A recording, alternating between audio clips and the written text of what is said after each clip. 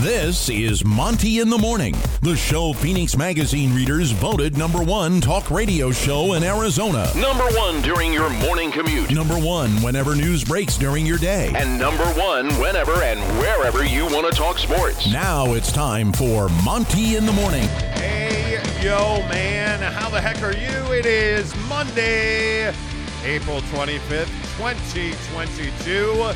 Yeah, the last week of April already. Hi, Jake. Hello. It's really good to see you. You too. Again. Yeah. It's been so long. It has. Make sure you shop our affiliate links in the description below. Now, I understand like 100 people have bought the cup scrubber thing for your sink. And it's in the... Your technique is really on point today. I know. If you're watching on YouTube, there's a certain motion happening. It's an amazing tool. You guys think I'm kidding? The AirPod sale is still going on. Hook it up. All those are protein bars. Just about anything you need is in the affiliate links below. Go ahead and check it out right here on this podcast you're listening to or on YouTube.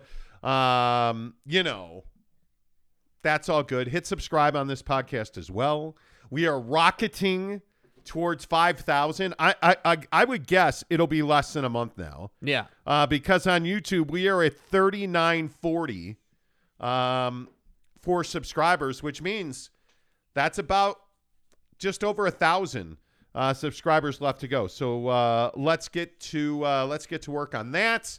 And without further ado, let's talk Utah Jazz basketball, because holy cow, what a moment for the Jazz on Saturday afternoon at the Viv when Donovan Mitchell threw that lob to Rudy Gobert. It was shocking, satisfying, gratifying, exciting, and electric all in that same moment. And it seemed like there were a lot of Jazz fans that were surprised that happened. I think it was one of those moments that we'll remember for a decade. I think there's no doubt that is one of the best Jazz games I've ever seen. And the way that it ended, the poetic justice of Donovan Mitchell lobbing the ball to Rudy Gobert for the finish to win the game, to me, Jake, that was everything that this Jazz team needed.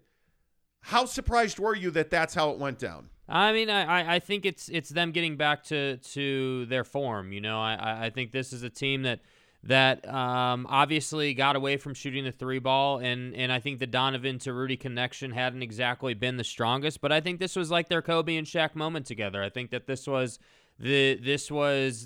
what this reminded me of. You know, you're in a playoff game, you're fighting for your life, you can't go down 3-1 to this Dallas team, especially with Luka being back, and I felt like the Jazz persevered and they had their moment, and I think it was great to see. I think, you know, the connection between Don and Rudy needs to continue to improve. They need to continue to work on that and continue to use it, because as we've talked about, last week and for months on this show, Rudy has a use and a purpose, and there are ways that you can use him, and it's very effective, especially against a Mavs team that doesn't have a lot of size. That Donovan to Rudy pass, really, they should be utilizing that a ton over the course of the game, to a point where I would even say they should be abusing it, because I don't think the Mavericks have a way to stop that. And what I particularly liked about that play was that you were in the heat of the moment. There were 11 seconds left when he dunked that ball. So you made the right play at the right time. Don was not selfish with it. He didn't take a bad shot. We didn't get hero ball out of Don. We got a high level of execution. We got an understanding of, all right, this is where our advantage is. Let's use it. And they made a play, which ultimately led to them winning the game. I will say, I was a little nervous that there were 11 seconds left after they made that play and went ahead. But, you know, they won the game. And I think that's ultimately what matters. But I think there's no level, like, you can't measure how good it feels for them to win that game. You can't measure how good the chemistry between those two feels right now after what seems like a marathon of a season of negativity and struggle and all these Knicks rumors with Don and like just all this stuff going on with the team. So I thought it was a huge moment, not only in the series, of course, but for the team and for the organization, because now it's a best of 3. You know, you're going to have to win. You're going to have to win 2 on the road. And I think that would be a true testament to this team if they were able to pull this off. But we'll see what happens.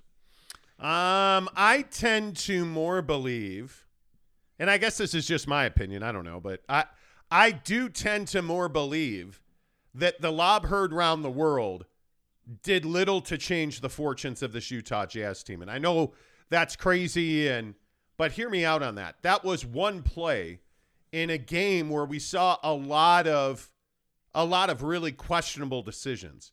We saw a lot of situations where both the Dallas Mavericks and the Utah Jazz made huge mistakes and nearly cost themselves the game. I mean, let's be honest. If you're a Dallas Mavericks player this morning, you feel like you blew an opportunity to win that game. And I think there's no doubt you certainly did. I think if you are Jason Kidd this morning, you're trying to figure out how to get Jalen Brunson back to that dominant player while having Luka Doncic on the floor. Well, can those two guys coexist? If you're the Utah Jazz, you're trying to figure out how to continue to bring Mike Conley up, how to continue to get Donovan Mitchell to carry this team. How do the Utah Jazz win with Rudy Gobert off the floor?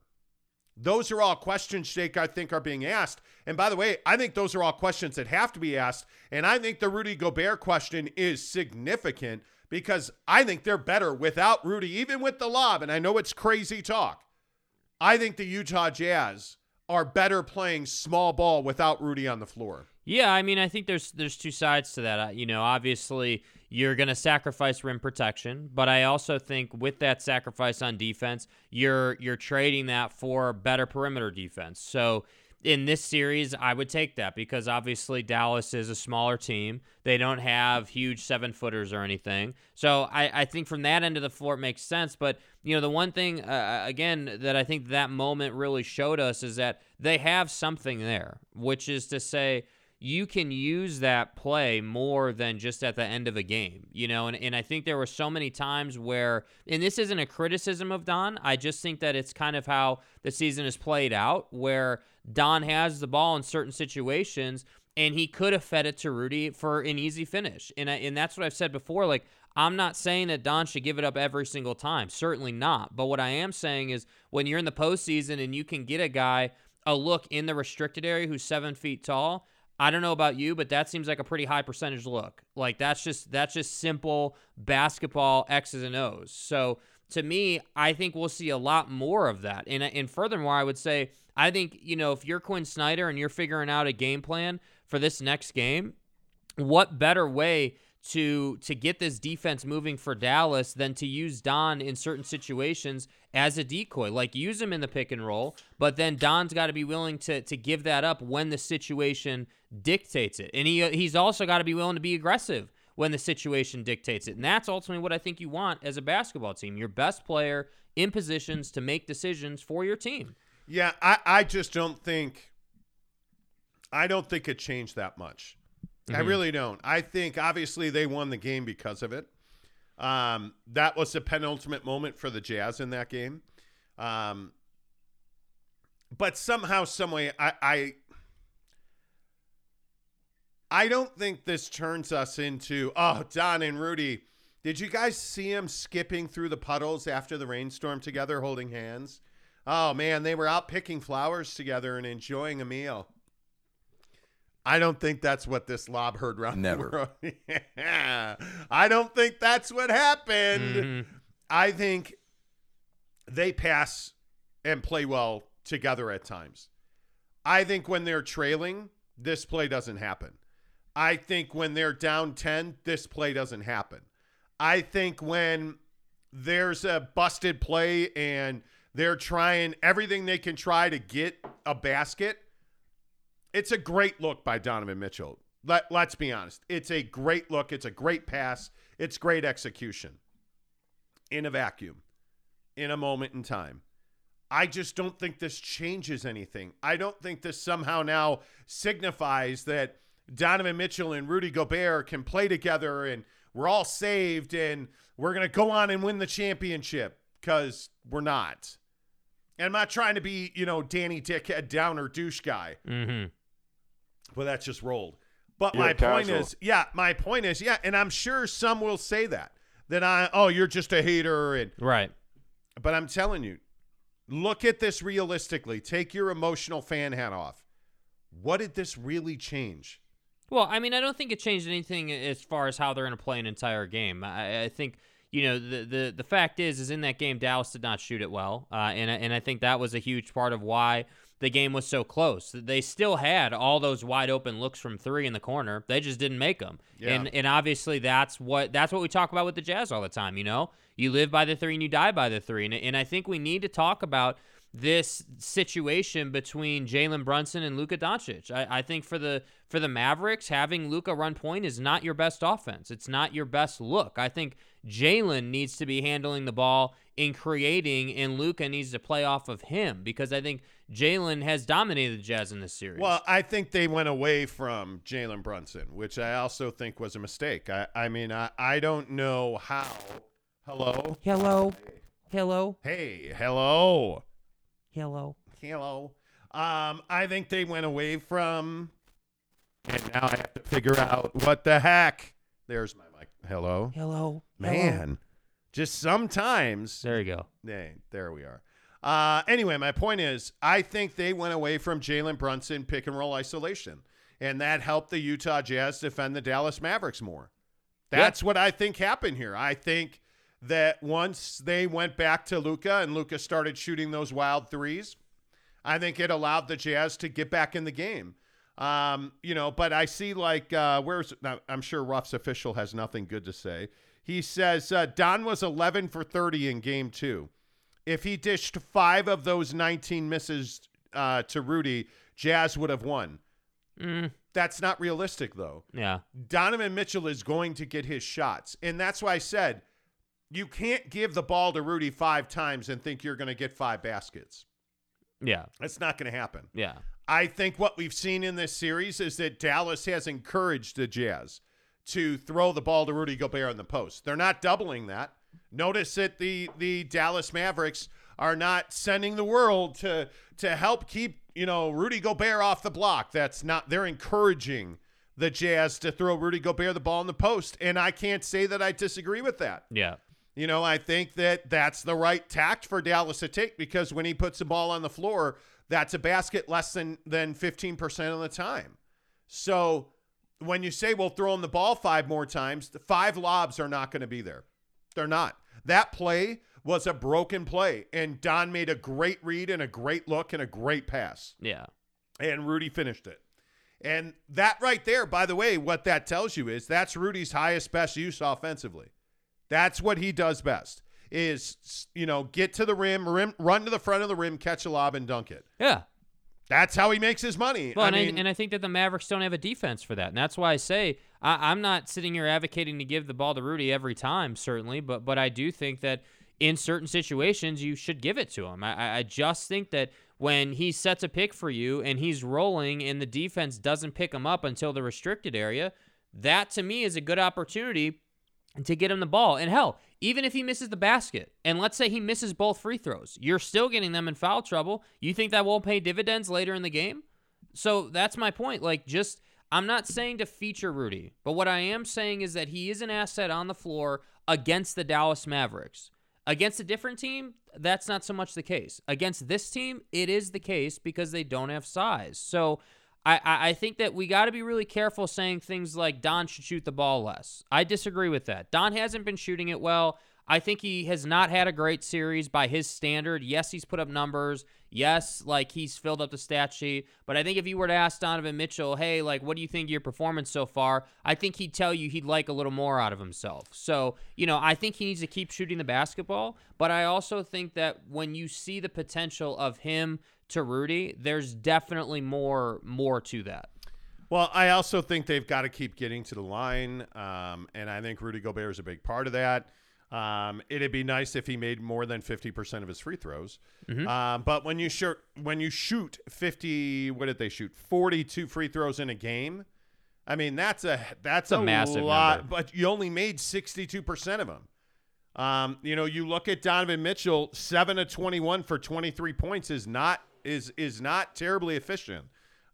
They all could play better. I mean, you're only getting, sporadic, spectacular performances. Yeah. And you've got to have more than that for this team to win. I again caution you that, and for all of the people after the game that were saying, give the ball to Rudy Moore, give the ball to Rudy Moore. He had, a 17-15 game. They won by 1 point. Listen, They won by 1 point in his best game of the series. It's one play, right? I mean, so we can't be saying, hey, give the ball to Rudy the whole game, or give it to him more. I want to be really clear on this. I don't want people to be confused about what I'm saying or what I think they should do. What I'm saying is, in certain situations, it's probably, ballparking it, you're probably 8 to 9 times a game where you'll see this in an entire NBA, 48-minute game where Rudy Gobert is open under the basket for a high percentage look. That's when you should give it to him. You should not give it to him when he's on the block. You should not give it to him when he's at the elbow. You should not give it to him in any situation where he's got to put the ball on the floor. But what I'm telling you is when he sets that pick, then he rolls to the basket, give it to him, and get Dallas in foul trouble. That's what I'm telling you to do. Yeah, and I think the best place to give Rudy Gobert the basketball without question is high pick and roll. Yeah. I think that when you hand him the ball at the top of the key, allow him to give it back to one of the guards, and then rim run right to the front of the rim. And offensive rebounding, had 10 offensive boards the other night. That's where his highest best use is.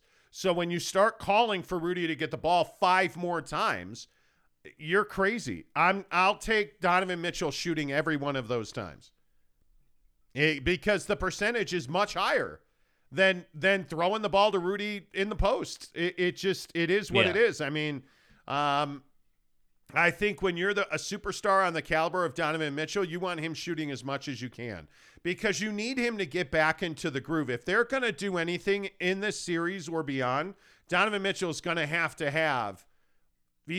average 30, 35 points a game. Yeah. Because you don't know what you're going to get from Mike Conley on a night-to-night, a day-to-day basis. You really, if you think about it, you really just have no idea what you're going to get from Mike on a regular basis. Well, and I also think that, from the perspective of this last game particularly, not even the series, but this last game, you have to understand the Jazz were playing with desperation. I mean, you're talking about a team that is literally trying not to go down 3-1. So 2-2 versus 3-1 is obviously a big difference. Huge. But I think when we talk about Mike Conley, or when we talk about Bogdanovich, or when we talk about, the contribution Hernan Gomez is giving this team, or when we see Pascal come in for his 5 to 7 minute sprint, these guys have to play at their absolute level best for the Jazz to win by 1 point.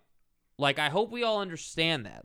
Keep it in perspective. And I think we've done this before on the show earlier in the year, at other times, where the Jazz will have this huge moment or something will happen in a really positive direction, and we tend to kind of leap off the cliff and say, give the ball to Rudy every single time. Well, that's not good basketball. That's not what's going to win you games. What will win you games is making the right decision at the right time, whether you're Donovan Mitchell or Quinn Snyder. And that's what I think has to happen. And that is what happened. Don made the right decision at the right time. But guys like Mike Conley need to play better. They need to be more consistent. That little floater in the paint, he's got to stop missing that.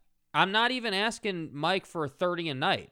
I'm asking him for 18 to 20 a night with a couple of floaters. Right, but I think the thing that we've seen, and I'll go back to that game 1 win, I thought the thing that really stood out was Bojan Bogdanović played incredibly well that game. And I just point to him being the real tipping point player in this series for the Utah Jazz, because when Bojan scores 20 and plays well and gets off early, they generally will run out to a lead. And I think, if memory serves, and I can look it up, I want to say that Rudy Gobert had 1 shot in that game and had 17 rebounds, 5 points. Bojan had 26. Don had 33. And that's the formula for this team to prosper consistently. Mm-hmm. Now, you also can't have, 3 points from Royce O'Neal. That's going to make life very difficult.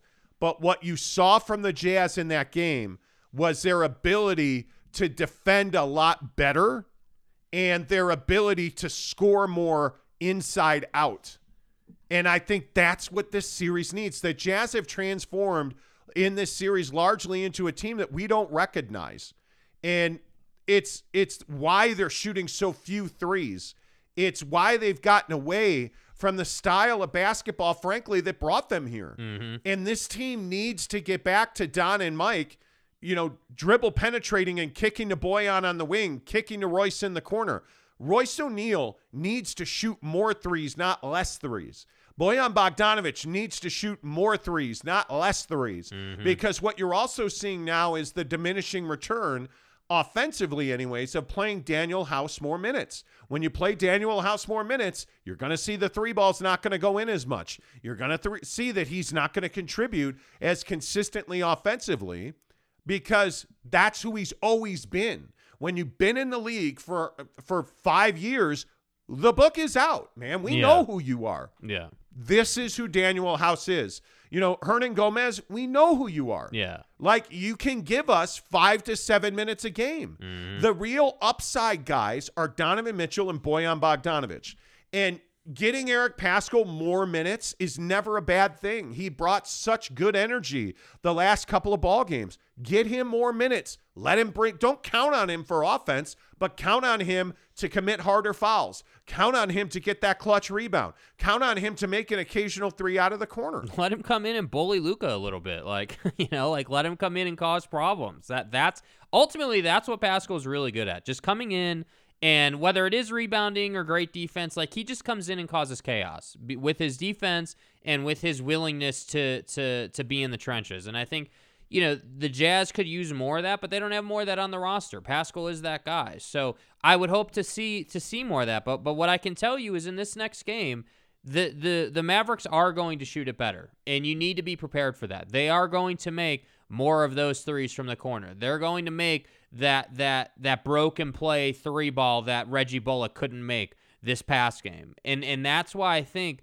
to your point, and I'm not trying to be a negative Nancy here, but you won by 1 point on at the end of a game in a big moment. You made a great play, and they deserve all the credit in the world, and I love to see it. It was a huge moment. Bucket of bullets, and Grandma had just gotten married. We came back into the living room. The game was on the tube. We saw it. It was beautiful, But that doesn't mean that all of a sudden you're a championship team. What it means is you won one game in the series.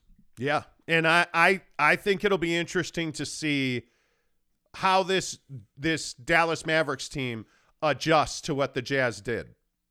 Because I thought one of the other things that was so interesting about the way the Jazz played, there was much better ball movement. And it's still, like, I go back to game 3, the 126-118 game that Dallas won. The thing that really bothered you in that game was that you got very little cohesive play, yet you scored a ton of points, but you couldn't stop the Mavericks at all. And now you look at the two games where the Jazz have won those games, and you're looking at a situation where the Mavericks really struggled offensively. Like, just awkwardly struggled offensively. You won 100-99 and 99-93. Now, is that your defense, or is that the Mavericks struggling? I think in Game 4, the Mavericks just had no cohesiveness because Luka was on the ball far too much. Mm-hmm. You took it away from, Jalen Brunson, who had been dominating in that screen and roll, which forced, Quinn to take Rudy out of the game, which I thought really helped the Jazz.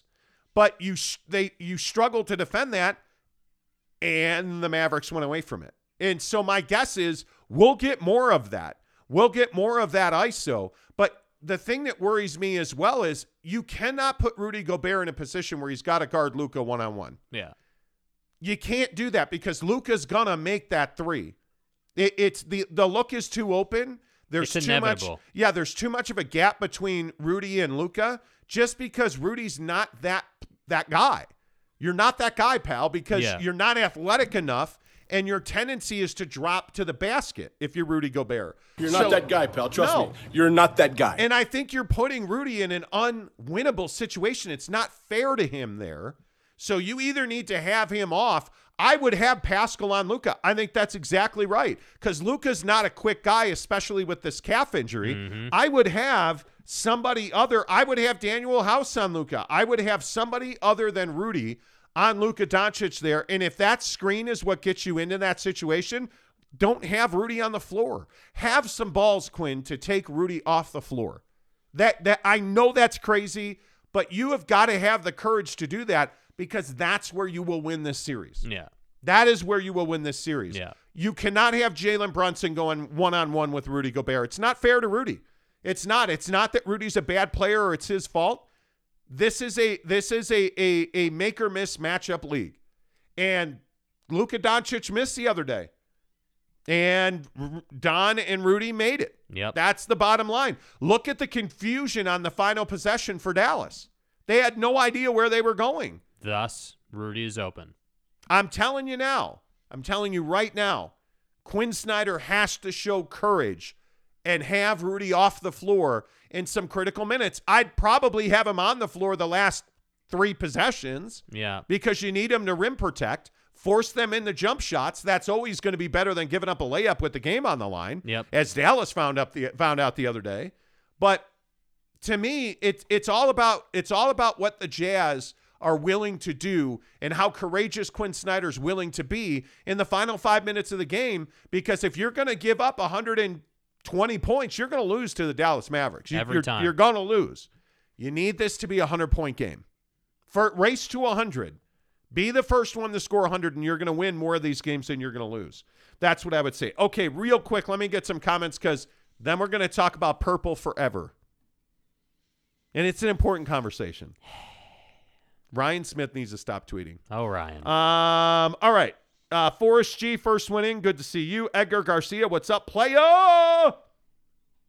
I love there are several of you talking about the Fuck the Talk t-shirt that's for sale. Mm-hmm. I love how in this town people get all upset about, like language and this is a family, but you're buying shirts that say Fuck the Talk on them.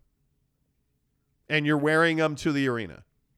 I think that's hysterical. That's classic Jazz fan. Yeah, because Jazz fans are talking about having that shirt for Game 6 in the building. And for what Game 6. talk would that be exactly, by the way?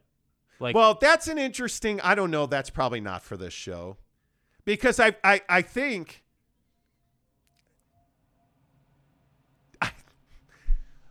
there's this victim mentality that still is a little it's too called prevalent. The little brother mentality. And what if you didn't know what that is? Rudy essentially got on the post-game interview and said "fuck the talk," and he got fined for it, like 25 or 1,000 or whatever it was. And now, like all the Jazz fan sites are making T-shirts about it, and there's a movement to make sure that everybody wears that shirt to the game for Game 6. And it's like, do you want your son wearing that shirt? Do you really want, is that what we're talking about? I guess we're gonna have. I guess that represents the Jazz fan base now. We're gonna have all the kids wearing the F the Jazz or F the Talk shirt. Yeah, I thought this was a family games? show. Come on. Where are the people in the comments that said this was a family show? George Mesquia, hello to you. Neville93, what's up? Steve Hambone says, "Good morning, guys. What a great game to watch. Great game for Bogey." This team needs more out of Bojan Bogdanovic. This team needs more out of Bojan Bogdanovic. Yeah. I'm telling you, he's the X factor in this series. He is the X factor in this series. He has 12 points. Jazz win 100-99. Bojan Bogdanovic only takes 10 shots. If I said to you, Bojan's only going to shoot the ball 10 times, do the Jazz win or lose? Probably lose. They lose 8 out of 10 of those games. It's crazy. You cannot have him have 4 free throws, 1 of 5 from 3, and only 2 dimes and 4 boards. Bojan's got to give you more. He's got to give you more. There's just no other way to look at it. Tanner, good morning to you. Says, sup, guys. My younger brother went to the Jazz game, and he got sick because he yelled too much. I didn't know how that was possible, but hey, you can say he and the rest of the crowd helped the Jazz win. Oh, I thought it was for sure. I thought it was one of the best Jazz games of the year. Without a doubt. I think the Jazz are in a fine position here. You know, I think this series was always going to be a longer, drawn-out series. However, I think that the Jazz they're not in a bad spot. Yes, it was one of the best games of the year, but I think this is what we do in the Jazz fan base. Oh, they lost, the world's ending, burn the whole thing to the ground. Yes. Oh, they won a game, well, now we're going to win rings. It's not either of those. It's just, hey, you made a play in the moment to win the game. And I think you should enjoy that. We literally were screaming when that play happened. It was an amazing turn of events, and I'm not kidding or exaggerating when I say it did remind me a lot of the Kobe and Shaq moment. Just the symbolism in it, the little guy to the big guy, it was a great thing. The only problem, and I've seen this comparison a lot. Now, I should tell you, I was on the floor for that Kobe to Shaq lob. Mm-hmm. I worked for the Lakers at that point, and I want to get a date on that because holy cow, that was a long time ago. The problem with that comparison is that it was in the Western Conference Finals. It clinched the win in that series for them, and that team was a dynasty team. This Don to Rudy lob. It is a big play for a lot of reasons. It's not on par with Kobe to Shaq. It's not on par. Do you think it is? I mean, I think those are all valid points. And the Jazz didn't clinch the Western Conference Finals or anything like that, but I just feel like with the narratives that have gone around this team and some of the things that have played out between Rudy and Don, it was a big moment for those reasons. And I think that when we measure, hey, how much did it mean to Kobe and Shaq to have that play and to clinch the Western Conference Finals and to go to the finals, that obviously meant a ton to those guys, of course. I mean, that set their that was 2000, I think it was, against, remember they had been down huge in that game to Portland. They come all the way back. I mean, it was just a penultimate moment in the history of the LA Lakers. And that's why I say, I think for them, that is a huge, that's a big moment not only for them, but in basketball history. This was not a big moment in basketball history for the Jazz, but I think it meant equally as much to them as that meant to those guys. And I understand this is just the first round, and from a basketball perspective, it's not even close. I agree with that. But I'm just talking about from a chemistry, teammate relations, team feel. I thought that was a really impactful thing. Yeah, I think if you compartmentalize it like that, I don't think there's any doubt that this was a significant moment. I don't think there was any doubt that the irony of Don to Rudy when we've heard all of the rumors, and absolutely the gravity of the moment though should really not be compared to Kobe to Shaq. I just think that's very, very lofty. Edgar Garcia said, you think that was Don's goodbye gift to Rudy? Stop. Oh, easy. George Mashikia says, I've seen defense in the second quarter. I was happy. The team knows how to play defense. It was perfect. I agree. Rudy needs more alley-oops in the series, but at the beginning of the series, the Mavs, especially Dwight Powell, was able to neutralize the alley-oop to Rudy. Yeah, because you got to remember, they're bigs. When you have Dwight Powell out there, he's a volleyball player by trade. He is a jumper. That dude jumps out of the gym. So yeah, I would not throw Rudy the ball more. I just wouldn't. I don't disagree with what you're saying about Dwight Powell, but let's not also give him too much credit. To me, it's an excuse to say that Rudy can't seal him and get to a place where that connection can be had. I think it just takes a concerted effort to get yourself in a position on the floor where you're clearly open and they can feed you. Well, I think one of the reasons you haven't seen Rudy Gobert dominating in this series is because it's been very difficult to get him the ball in leverage. It's been very difficult because Dwight Powell, He's not an easy guy. The reason they're one of the better defensive teams is because it's very difficult to throw the ball to the post on the Dallas Mavericks. And Rudy is not a gritty player. He's not someone that's gonna push and shove to get his space on the floor. So, I mean, that is very true. But I just think that it would be foolish not to explore that a bit more. Again, I'm not saying to give him the ball, gazillion times a game, but there's got to be some extra looks there. Just keep that lob in perspective. Yeah. It was one play in the middle of a series that's clearly going to be a long series. You're even, right? Like both teams have lost a home game. Like you're even. You're playing a 3-game series now, and 2 of those 3 are on the road. Well, I mean, basically what's going to take place is now someone's going to have to win a game they shouldn't win to win this series. Well, tonight's the game that's going to define the series. I mean, you're tied at 2. Game 5 of a 2-2 series, I mean, almost always determines the winner. Like, this is a huge, huge game tonight. And I think that's why I said it's going to take balls for Quinn Snyder to make the adjustments he will need to make to win this series. I mean, if he takes Rudy off the floor for that longer stretch in the first quarter, I thought was really important.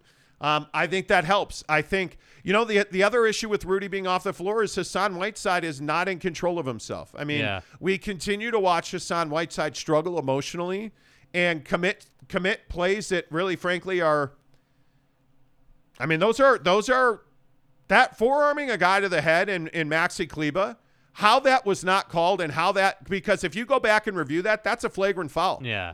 Like, he really dodged a bullet there. But the Jazz being dirty in this series has been a thing. It has very much been a thing. They've played dirty basketball. Well, and I think they've talked around the Royce O'Neal situation with Jalen Brunson. Nobody supported what Royce did in Game 3. Yeah. That was just not who this team is. You don't need to play that way. And, again, I know the media is never going to bring that up to them, but I think it was very well done by Tim McMahon at ESPN to bring that up and ask Quinn about that. And Quinn said, yeah, that's not, that certainly wasn't the plan. I mean, to just run into the back of Brunson like that was just not. I think what's really interesting, if we zoom out a little bit, we're seeing that type of play in the Phoenix series. We saw it last night where Chris Paul is getting just, socked in the back essentially on the block by what's his face, Herb. I can't remember his last name. Herb Jones. And so, we're seeing it in the playoffs. But I think the NBA is looking for a more physical brand of basketball in the postseason. You've already had more flagrant fouls called this year than you had last year in the playoffs. So they're calling it. And it'll be interesting to see because these two teams don't like each other. Yeah. The Mavericks and the Jazz have had some very critical moments all season long, and I think that's going to continue. Yeah. I don't think it fixed a relationship for us. I think it solidified the fact that the rumors are more talk than walk. They have a fine working relationship just like all of us have with some coworkers. I don't disagree with that.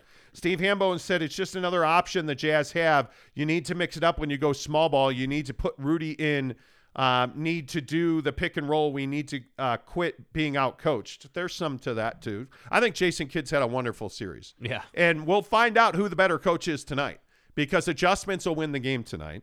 Louis Diaz, Donovan needs a lift on offense and clutch for someone like Mike or Bogey or Clarkson. Bojan motherfucking Bogdanovic needs to step up. Yep.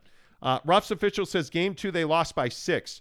Rudy would have had to make 3 of the 5 in the Jazz win. No. If they lost by 6, 3 times 2 is 6. They would have needed 4 of the 5. Nobody is asking for Rudy to get the ball more, Ruffs. You're the only one. Yeah. You're the one guy asking for Rudy to get the ball more in the post. Like it's Rudy in the post is not an efficient. Come on. Strategy. Win a big game yesterday. Check. Steal game 5 on the road. End the series at home. That's the plan. Asler 2K, exactly right. Wait, I thought you said his name was Asler. A-S-L-E-R. Does everything have to be about anal with you? His name is Asler. Man. What do you want me to say? God, guy gets laid once and all of a sudden he's a sex aficionado. You're not that guy, pal. Trust me. You're not that guy. Ruff's official says Dom was 7 of 21 and only 23 points. Great. He's struggling offensively. Like, Ruff's, I don't know what your bone to pick with Donovan is, but he's shown you repeatedly when he's the focus of their offense, they win games. Mm-hmm. When it's other guys, Bojan's not that guy. Mike Conley has not been that guy. Like, Bojan Bogdanovic is so hot and cold, you cannot count on him. Rudy Gobert, you're advocating for Rudy Gobert to be the center of your offense. Yeah. To be the guy. Nobody thinks that's a good idea. Nobody. I've said for 2 years he's not a championship player. And I think that's been borne out. Yeah. That he is not a championship player. So you can keep throwing him the ball. I just want to win a championship. So I'm not doing that. I mean, I'm not. Jeff Johnson, good morning to you. BB says every time he gets them ball, he always wants to bring it down. Yeah, and that's the other thing is a year from now, I would hope that Rudy has developed skill.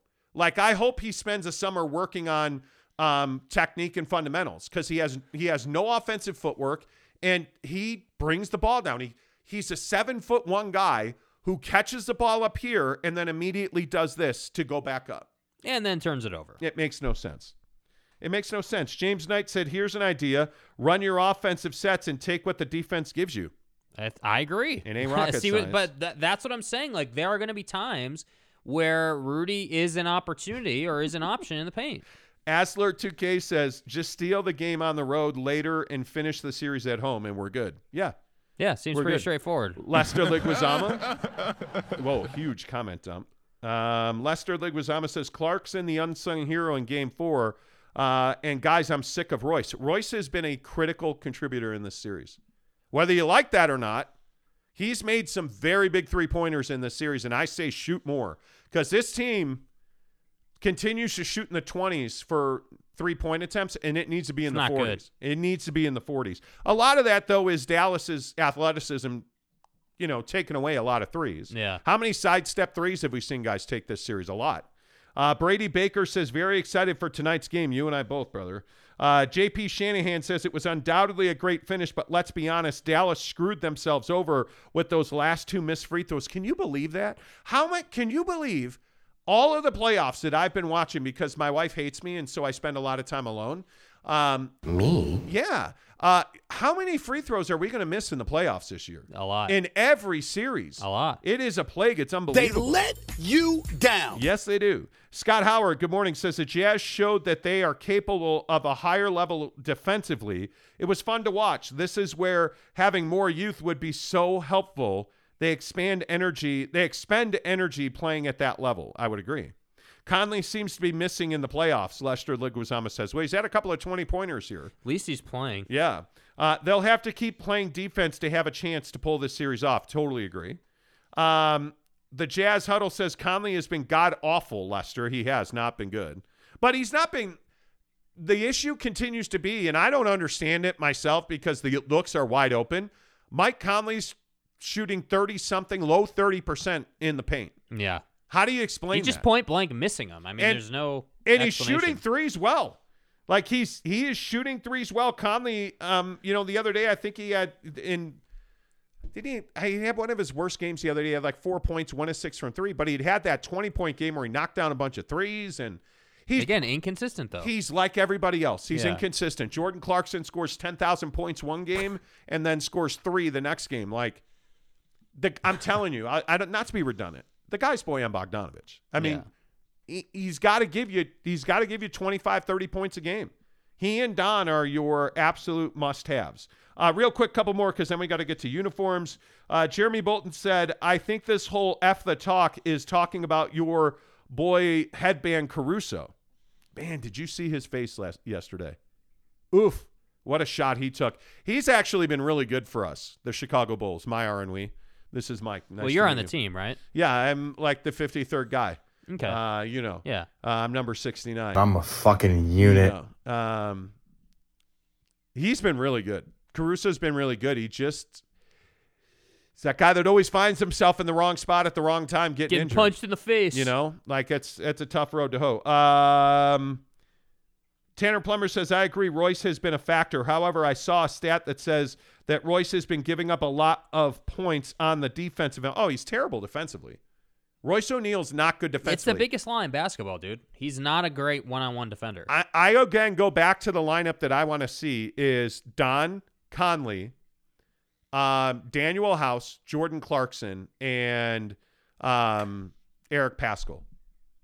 I like that lineup defensively, and they get up and down the floor. Yep. All right, can we talk about really awful, terrible Jazz uniforms? Yeah. We've avoided this topic for a long time.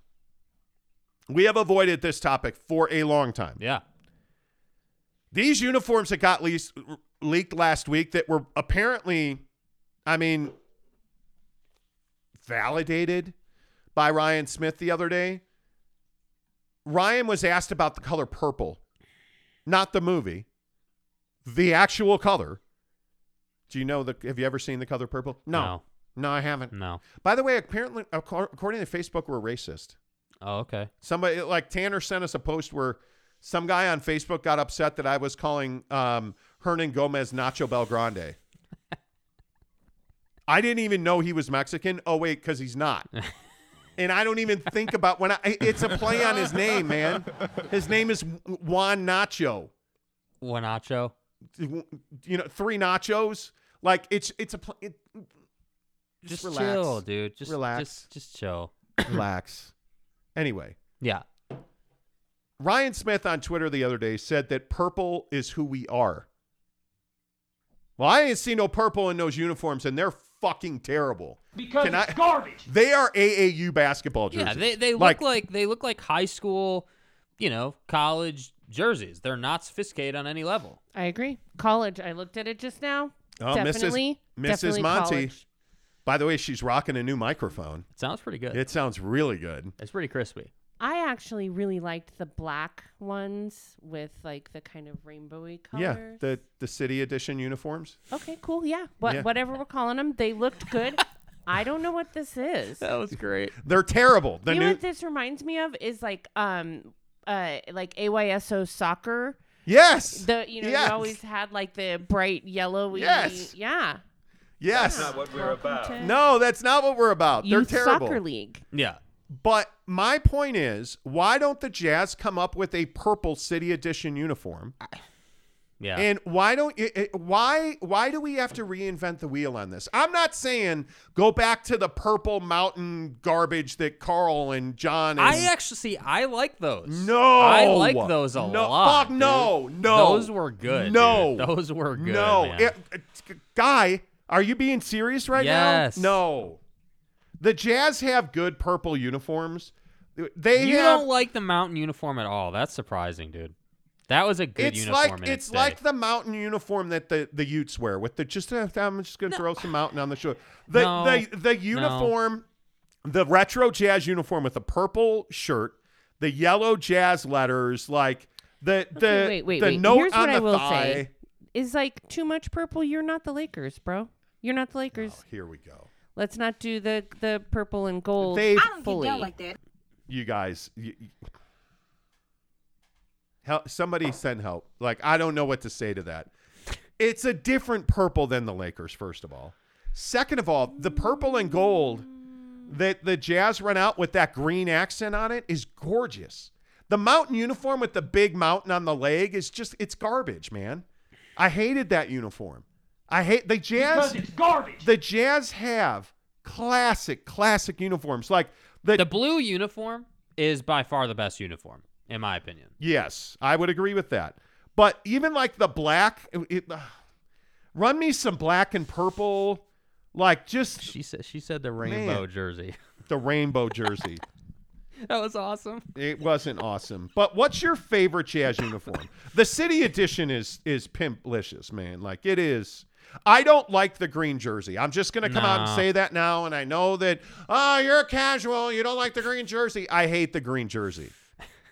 I don't like it. You're casual. I like the city edition. I love the blue uniform, the navy blue uniform. It's classic. It reminds you of the great Gordon Hayward days, doesn't it? But, dude, there is no other uniform than the white Jazz uniform. That uniform is gorgeous. Yeah. It is. Why can't we get...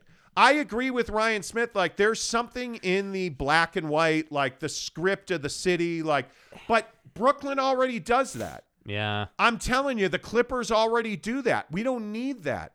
What we need is to, like, Mrs. Monty's Laker comparison isn't lost on me in that the Lakers have the purple and gold. The Boston Celtics have the white and green. The Utah Jazz should roll with the white and the purple. Purple is a fabric of the Jazz. Like, we need to be all on the same page of that. It's a beautiful uniform, man. Like, the Jazz have. I'm not telling you that anything is the Yankee pinstripes. Listen, these new ones are absolutely embarrassingly bad. They're trash. I mean, that's just not the Jazz. But my point is, you have a color palette to work with: purple, gold, white, green, blue. Like that's a great color palette. Yeah, you could none do of some. those involve neon yellow like AYSO colors. No, not in the black base uniform. Come on, like you got to do better than black and white. You know, yeah, exactly, BB. You gotta love it, according to Hot Ron. You know, like it. That's what I'm talking about. Like the City Edition uniform was a home run. Please, Ryan Smith. Please, God, Ryan Smith. Do not roll these uniforms out. Yeah, Don't do it. Scrap it and start over. I haven't heard one person who likes the new uniforms. Yeah, it's not they're one. not because they're not good. They're Like, not it good, just- man. And this No. is the problem. This is the problem. You get away when you get away from who you are as an organization, as far as your colors and branding and stuff, because you're the tech guy and you're the new kid on the block. Like sometimes it doesn't really work out for you. Like the Jazz should always be in a white uniform, a blue uniform, or a purple uniform. Like those are their colors. That's who they are. Brandon Whiteside says piss yellow is cringe. I agree. I agree. We don't disagree with that on this show. James Knight says, forgive my ignorance, but don't home teams typically wear white? Well, we've gone to this thing now where the home team generally gets to pick the uniform, and a lot of home teams like the City Edition uniform, the rainbow, taste the rainbow. That jersey is a dark jersey, and a lot of home teams like wearing dark jerseys. So, like, as a Bulls fan, I love the Bulls uniform that says Chicago in script on it. Yeah. But the Bulls uniform is classic. What are we talking The about? white Bulls uniform Yeah. where it says Bulls on it. Yeah, why would we change that? Why would you, the Jazz, like, do something in black? I agree. Like, black and gold with the current, you have the Jazz note. Man, like, the Jazz note is undefeated as a logo. Listen, they had wrapped the statue out front of the actual note. They had wrapped that in gold. Yes. So it would work if you had a black uniform with gold accents. That Yeah, would work. but not those. Like, I agree with you. AYSO, like, it's youth soccer Like, uniforms. think of That's the- the best way to put it. Listen, think of the Raptor, what the uniform the Raptors had rolled out for a minute. That was, and I don't know if they still wear it or not, that was like a black and gold feel. Like, that was a nice touch. Yes. I think the I know what Jazz you're could work talking with about. that. I don't know what this black and gold or the. I'm telling you, it's straight out of the Oregon football playbook. I'm telling you. It is the same, it is of the same idea. That's awful. I mean, it's awful. Yeah. It's terrible. Nah, man. And that green uniform needs to go away. Like, I get it. People love Adrian Dantley, but just go back to the white uniform with the big Jazz on the front of it, man. Like, this is not rocket Darren science. Williams days. I really like it, but I like the City Edition that just says Utah on it. I would love a uniform that says SLC on it. I would love that. Yeah. Like, there's all kinds of stuff you can do that's not ugly as sin. All right. It is 7:26. It is 7:26 already. Yeah, ugly as sin. By the way, are the Nets getting swept? Yeah, probably. So Jake and I had an argument before the show because I don't think this is a topic. And just real quick before we get to Amber Heard and Johnny Depp and women in domestic violence cases getting the benefit of the doubt and guys getting screwed, before we get to that. Donnie, please. Yeah. You asked me who's a bigger bust, James Harden or Ben Simmons. Mm-hmm. Now, Ben Simmons, who's the Rookie of the Year this year. Every year. Ben Simmons, yeah, me. Ben Simmons is the bust. Is anybody watching the Sixers series? Do you realize how good James Harden's been? And you think he's a bust? I think I think when you compare him to the expectations, yeah. I think when you compare him to what they talked about and what he talked about when before the trade happened to go to the Sixers after his days in Brooklyn, yeah. I mean, I think I'm not saying he's not contributing. I mean, yes, obviously it needs to be said that at least he's playing, of course. But I think when we look at both of these guys, like the expectation was he was going to go to Brooklyn and win a championship, and that flamed out. The expectation is he's going to go to Philly and win a championship. So when they don't win a championship, are you still going to call me an idiot for saying the guy's a bust? He's never won anything. He's not the best player on his team. Like, at least with Durant, he can take the criticism because he is the team. He is the best player on the team. He can take the criticism because he's got multiple rings. number one. Number two, listen, James Harden was fat, and he has gotten in better shape. James Harden's a problem. I don't disagree with that. James Harden's a cancer. I don't disagree with that. James Harden's not the best player on his team. I don't disagree with that. But James Harden doesn't have a back injury that's prevented him from playing a single game for the Brooklyn Nets. I agree. And by the way, he's been a much different player in the postseason. He's averaging 20 points, 10 dimes, like the guy is actually putting out. Yeah. Now it is the Toronto Raptors, as you so adequately pointed out this morning. Okay, yeah. Would he be doing this against the Boston Celtics? Probably not. Probably not. But they're not playing the Boston Celtics. Yeah. They're playing the Toronto Raptors. And James Harden's not a bust. And I agree. I don't want him on my team. What happens if Philly doesn't get further with James and Embiid than they did with Ben and Embiid? I don't know. Ask me when that happens, because they're going to win this series. Mm-hmm. And I think they're probably going to go to the Eastern Conference Finals. We'll see. Would be my guess. We'll see. Right? Yeah. What happens when KD flops with Kyrie? I think it's a huge hit to his legacy and his career. LeBron never got swept, and Durant's on the precipice of getting swept. Yeah, I think that's I mean, that would be a problem. But I mean, you're looking at Philly right now. You're looking at Philly and Miami, and I think Philly probably beats Miami. And I don't think it's that easy. No, I'm not going to say it's easy. I think Miami is a superior defensive team, and I think Jimmy Butler is playing out of his mind right now. Relax. I think Philadelphia is a pretty good defensive team on their own, and I think Miami's hot and cold. There's no way Atlanta should have won that game. There's no way at all. They should have swept Atlanta, right? But I mean, we're going to get Milwaukee and Boston, and I actually think Boston's going to win that series. I think there's a real good chance we get Philly-Boston for an Eastern Conference final. Maybe. And then we can talk about Harden again. Yeah. And by the way, all of a sudden it looks like New Orleans has a shot to beat Phoenix. Oh, Devin Booker sucks. He's overrated. Well, he got hurt and they haven't won a game since. I would point that out, that my sex machine, by the way, should be the MVP of the NBA. By the way, all those people who called us idiots last year about saying that the 1 seed for the Jazz didn't matter, how's the 1 seed looking for the Suns right now? I'm just saying. You lose Devin Booker, and I don't think they're going to lose this series. I mean, I really don't. You lose Devin Booker, and that's a radically different team. He is an elite player, I'm telling you. And it's not just because I want to bear children for him. That's not why I'm saying this. You're not that guy, pal. Trust me. You're not that guy. Genetics doesn't really work that way. Anyway, my point is, Devin Booker's an elite player. Mm-hmm. He is. You can underrate him. You can hate him because the Jazz didn't draft him. Totally get that. They should have. They didn't. Hey, man, he's an elite player. He is an MVP caliber player now, Devin Booker. And if he ain't healthy, they're not winning. Period.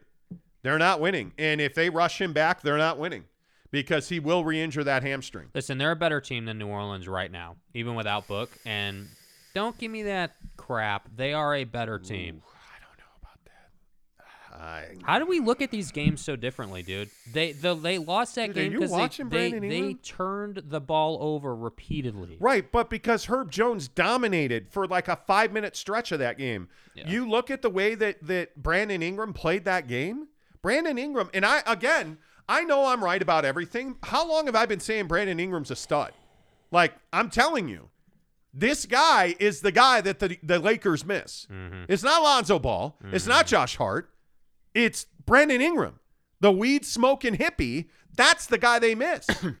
Because this dude, I'm telling you, Brandon Ingram is a guy that you can put on a team and he can be your number 2. I don't know that he's a number 1. And I'm not sure that Fat Ass ever gets back for the Pelicans because he did another.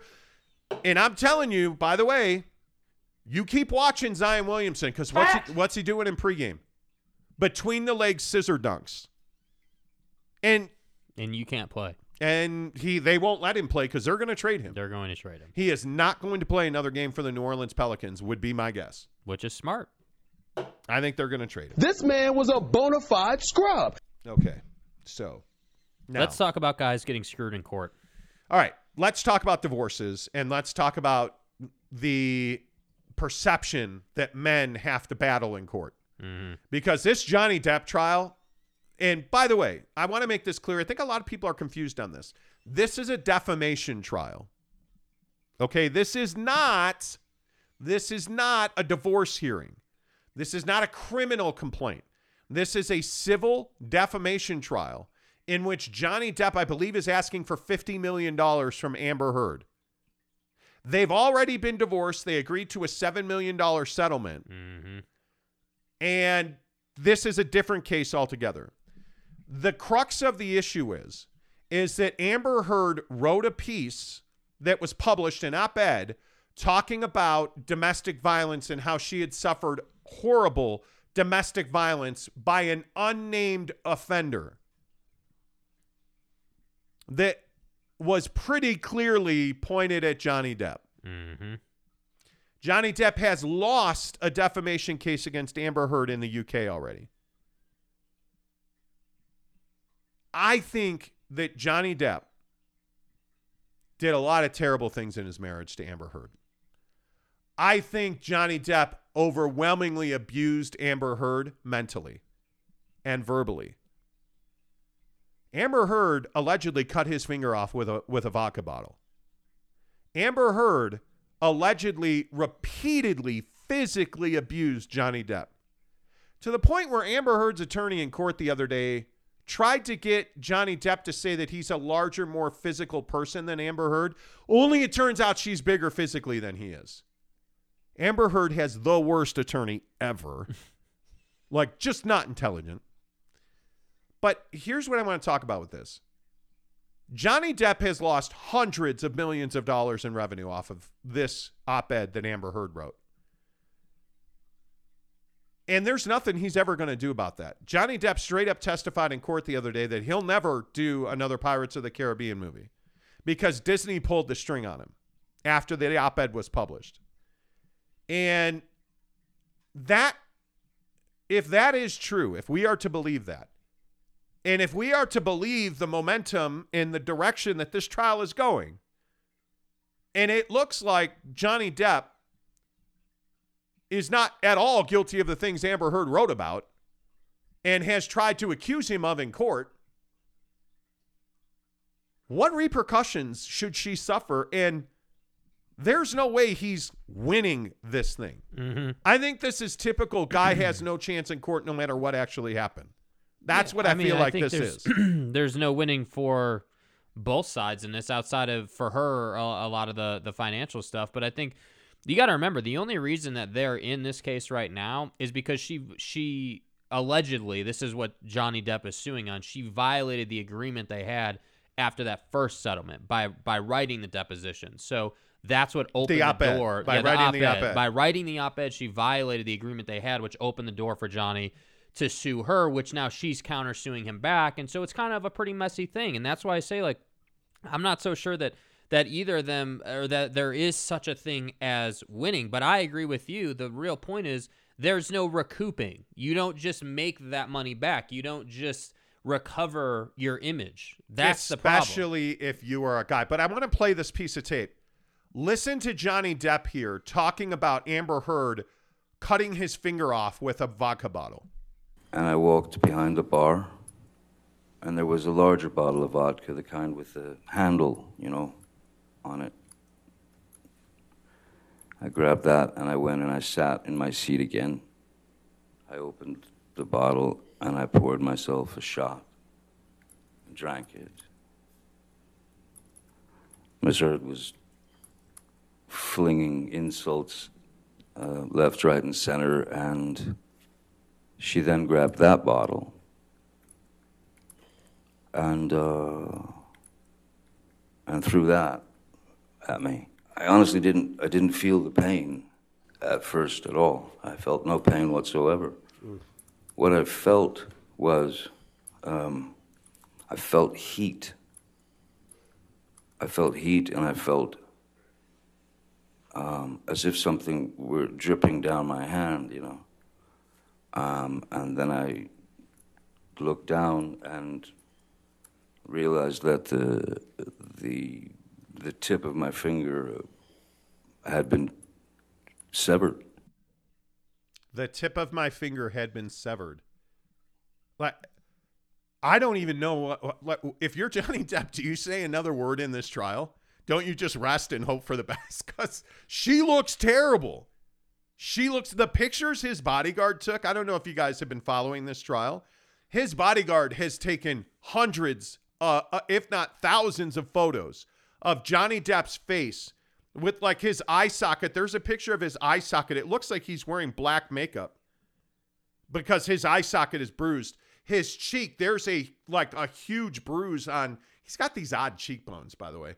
He's got a bruise on the underside of his cheek. There's audio of her talking about how, I did not punch you in the face. It was a slap. And talking about how she repeatedly attacked him physically and then threw stuff at him, which is interesting because you kind of went through this in your previous text breakup relationship where things were thrown around your apartment. Yeah. I mean, I think, yeah. So it's never a good feeling, and I think whether they're being thrown on the floor or thrown at you, I think it's a sketchy situation because the fact is dudes, we're not able to really, what are you supposed to do? You can't hit back. You can't throw back. Well, what are you supposed to do? The one thing I'll say about this, Johnny Depp was like, I might have abused some cabinets, but I never hurt her. Let's be clear. If you're kicking in a door, slamming, whatever, it is still not okay. Just because I didn't physically hit you, but I put a hole in the wall, that is still physically threatening. Like, people get control of your emotions, and just know, just because you didn't hit the person doesn't mean that you didn't scare them or make them fearful. No, you're causing I'm not terror. saying that he's the bad side in this, but I think, Johnny, you got to realize, you were what really did he say about being an alcoholic? Well, he talked about, Johnny Depp talked about being a terrible alcoholic. Yeah, so very intoxicated. Well, and my point is in this whole situation, I think that he is an alcoholic. I think that is why he's in this situation. You do not he talked about with his bodyguard that, and let me pull the verbiage back up here, but he calls his alcoholism like the child monster that he was able to walk away. Like in 2015, he told his bodyguard, "Hey, we're doing great. This is the best we've ever done. I was able to lock this child monster away," that he called it, referring to alcoholism. Yes, and I think that he wouldn't be in this situation if substance abuse wasn't a problem for him. And I maintain that. Now, would the relationship have survived? I don't know. That's a different conversation. But I can tell you, probably not. Though, sounds like she's just as volatile. Yeah. But I'm telling you, as people, if you're going to be drunk all the time, that's not going to help your case. No, and it's really in Britain. Mrs. Monty and I have talked about this.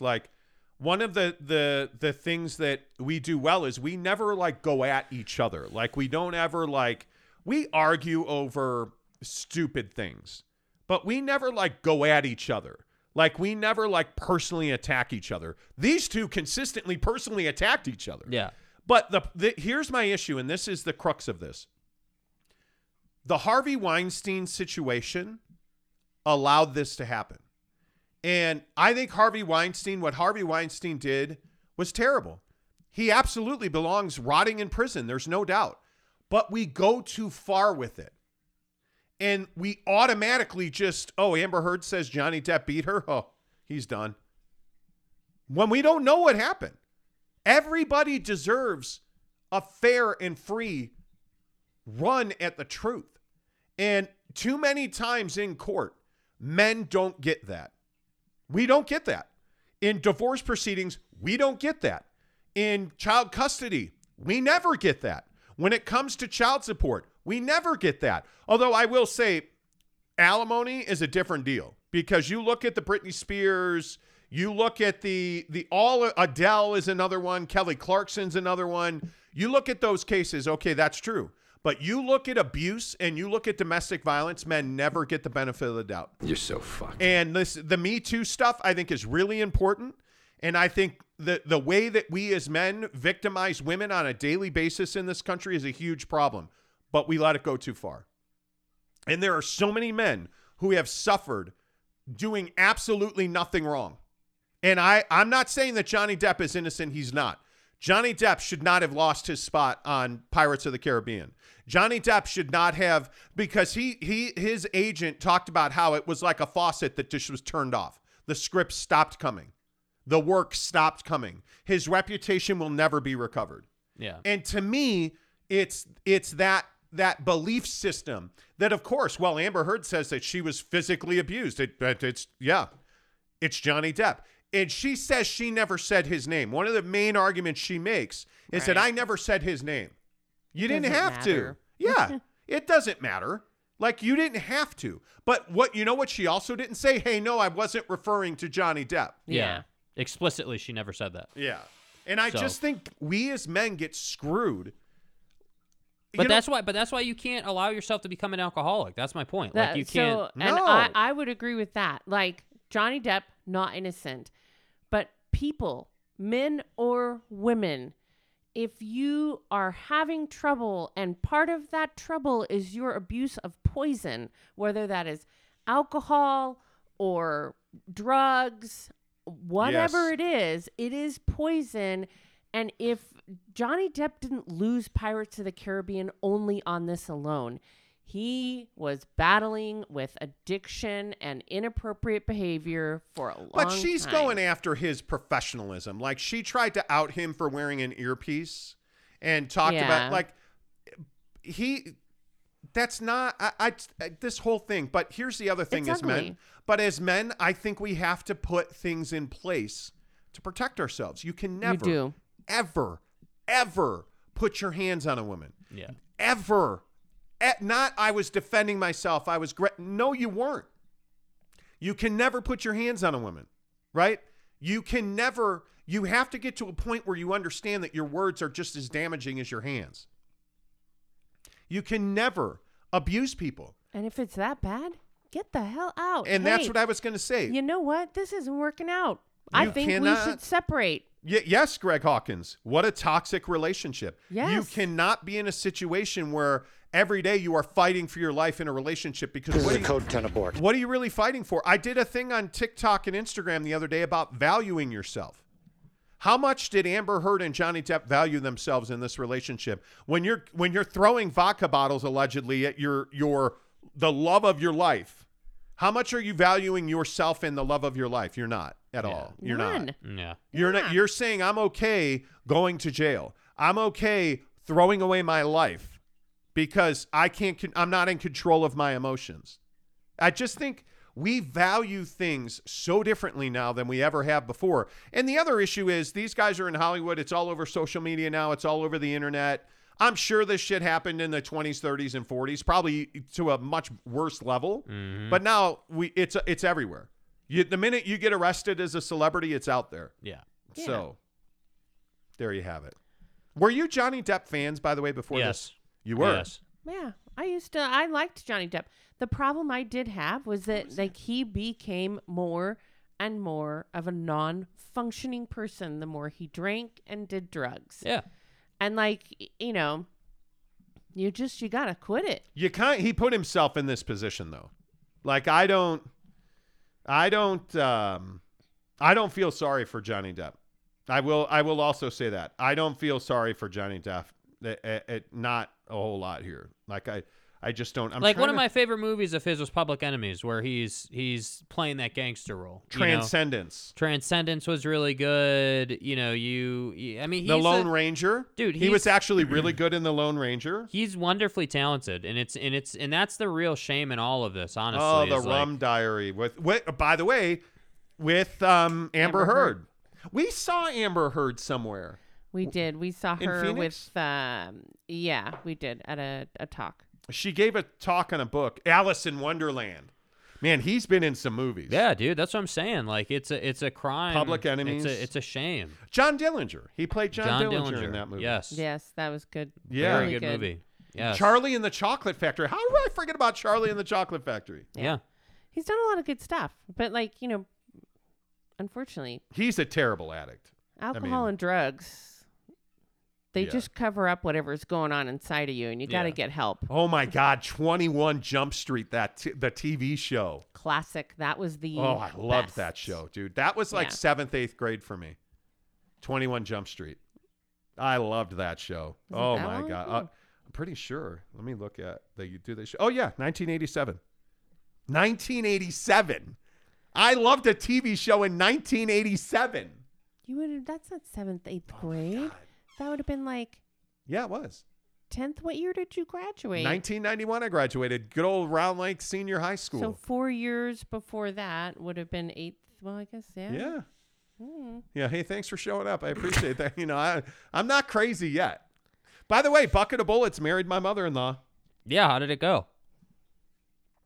I honestly didn't say but 2 words to my now. Don't do it. I won't call him dad. Even if there's a fire. Yeah, no. I didn't say 2 words to Bucket of Bullets directly the entire weekend. But I did. I got to share a special moment with my mother-in-law when she was standing there ready to walk down the aisle. I was just standing there and I was telling her, because she was really nervous, not nervous, but just, you're about to get married. And the odd thing was it didn't seem like they were scared or nervous to get married. She just was in that state. And I put my arm around her and I said, hey, take some time and just enjoy this moment. Because there was a hula dance going on. And I said, hey, take some time and just enjoy this moment. Let it soak in. Realize how you're feeling, And she's like, I really appreciate that. This is so cool to be standing here with you. And it was just really interesting. Yeah. And then they went down the aisle and it was like 2 people who weren't in love getting married. It was really weird to me anyway. That's it, Skippy. Yeah, it was really weird. And I think you agree with me on that. They didn't seem to be head over heels in love. Yeah, it was interesting. That I didn't feel like they were, but maybe that's just because they're older. Maybe, I don't know. It's weird. I don't know. But you know what? It was very nice ceremony. Just outlive me. All I'm asking you for is, just sex occasionally and outlive me. Just because the whole conversation centering around what do you do when your spouse dies is not one I ever want to have. Facts. I mean, it just changes. Your life is so disjointed for so long. And they're interesting. My mother-in-law lost her husband 12 years ago. Mm-hmm. Bucket of Bullets cock guy, lost his wife a year ago. It's just odd to me. I don't like him at all. I'm not. Well, you've made that clear. Yeah. Yeah. Guy, it's just, you gotta let it go. You just gotta let it go. I don't think I do. But it was interesting to meet some of his family because that's been completely absent from this process. But they did show up, and kudos to them. And some of them. Do they have guns too, or I don't know. I don't know. Nope. But I'll tell you, I felt like the wedding went off without a hitch. You guys, my sister-in-law and you. Yeah, did a you really left good us job. Saturday morning, or Sunday morning. Off. Here we go. Jake wanted to sleep until noon on Saturday, and I actually, because we were leaving at the crack of dawn on Sunday. Yesterday morning, we drove home. Easy drive, by the way. What a great drive. Our driver was phenomenal. Yeah. Anyway, I was the one driving. So Saturday morning, I wanted to go down to the beach, and I thought you would do your usual get up at 6 o'clock, but you chose to sleep till noon. I got up, the usual 6:37, and I went down to Huntington Beach and walked on the pier, and was forced to do it alone. And I just want to say that if you want to have someone do something with you, or you want to see if anyone else is interested in doing something with you, then usually you communicate that you would like to go and do something and see if there's any takers. It became personal with me. It did become personal with me. If you don't, no one knows. And then it's just personal for yourself. You just keep that personal and do your own thing. Maybe if somebody had been out of bed, I'd have, been like, hey, bro. Yeah, next question. Let's go get some hoes. He just didn't know that he needed to get at. See, you have to communicate the words that come out of your mouth. Yeah. Or text on a phone works too. James Knight wants to know, I've got this sudden urge to punch Bucket of Bullets in the face. Is that wrong? No, please. He's got a very punchable face too. Yeah. He's got a face that no, we're not doesn't. punching anybody. I'll drop that motherfucker. It is what it is. Josh Levern says that's on par with men and women finding new spouses after they become widower. Yeah, I don't even want to do that. Jeff Johnson says, HB Pier, baby. Love it. Great place to watch people fish, too. It is. There was some weird, oddity, weird dudes. And my head's peeling because I got sunburn. It itches. Do you think you'll ever speak to him again? I will. We'll talk. Yeah, we have maybe. Yeah. You know, sometime. We have no choice. You know. We have 2 weeks. Well, we have a week with them. They'll be around in Hawaii. Oh, that's right. My favorite part of Charlie and the Chocolate Factory is when Willy Wonka, Johnny Depp, says, "Good morning, Starshine." The Earth says hello. I agree. Spencer Morgan says, if I initiate violence against another person, I know the consequences that the person is morally entitled to fight back. Both genders should have to face that consequence. Telling women, well, that's tough because women don't. That's a very good point. What's eating Gilbert Grape? Yes, That's Jeremy a Bolton. very good one. Kay Nuren says, yes, abuse goes both ways. Women also do it. Get out of it before it's too late. Don't stay. Exactly right. Yeah. Totally. Jeff Johnson says, my wife said he tried going to her for support with his addiction rehab and she refused. She did. She told him at one point that something about being a babysitter, and she said awful things to him. He said awful things. She's not a good person. But he also said terrible things to her. But to throw liquor bottles at somebody's head vexes me. Man, dude, you're trying to kill them at that point. You really are. Mrs. Monty, I'll be your bucket of bullets when Monty kicks it, Fat Jesus says. Thanks. That's comforting. Jackson Graham says, I wanted to trust the Jazz, but it's really hard. I agree. Nets frustrated with Ben Simmons. Haha, what did they expect? Yep. HB here, yes. Cody Strickland says, water's wet and Booker is not hurt anymore. He hasn't been hurt in a while. Damn, that rookie made Chris look like way bad. Yeah, he did. I agree. Anyway, prediction on the Jazz tonight. I mean, I have a hard time saying they're going to win the game. I would need to see.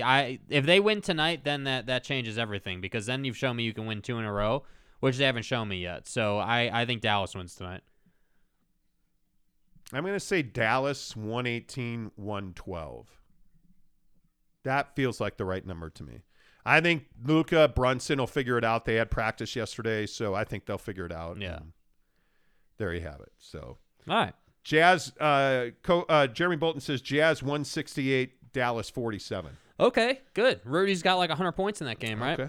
Okay. James Knight says, can we convince Bucket of Bullets to subscribe? That would be fun. Nope. No, it wouldn't be fun. Mrs. Monty would hate that. Nope. My butt's fine, by the way. I saw you. I'm not even going to get into it. Everything's fine. I feel much better. I feel much better now. So. You and Rhino. Yeah, my dog. Oh, dude, fuck. We picked up my dog from the shelter yesterday. Like the shelter? Oh, my God. The boarding house. The place where they went.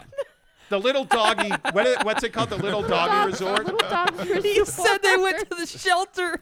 Oh, my gosh. Yeah. We picked my dog up from the Little Dog Resort, which is where they stay up on Main Street in the city. And he just is not himself.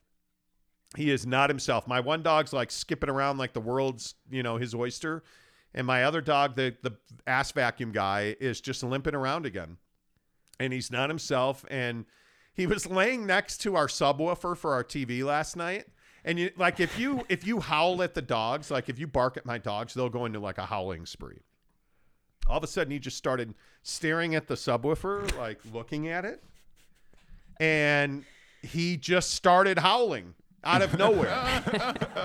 Like, it was really kind of freaking weird. Yeah. And then we pulled him away from it and he stopped howling. But he's just not the same. That dog is not long for this world, I don't think. I'm really worried about him. Really worried about him. He needs some time to recover. Yeah. We'll see. You can play the music because we got to go. Yeah. It's the last week of April already. Yeah. It is Elwha, mother effers. All right. I'm going to go 116-112. Dallas wins tonight, I think.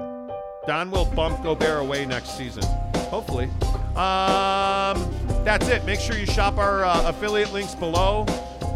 Again, the world's greatest cup washer is selling like crazy. Make sure you go in. I'm more of an overhander. Oh, dude, we totally didn't talk about the Dr. Fauci porn. Tomorrow. No, we'll do that tomorrow. Tomorrow. There's porn centered around Dr. Fauci. I kid you not. Would you even get aroused by that? No. Make sure you shop our affiliate links below. Hit subscribe if you're here right now. Give us a thumbs up. Until tomorrow, say goodbye, Jake. Goodbye, Jake.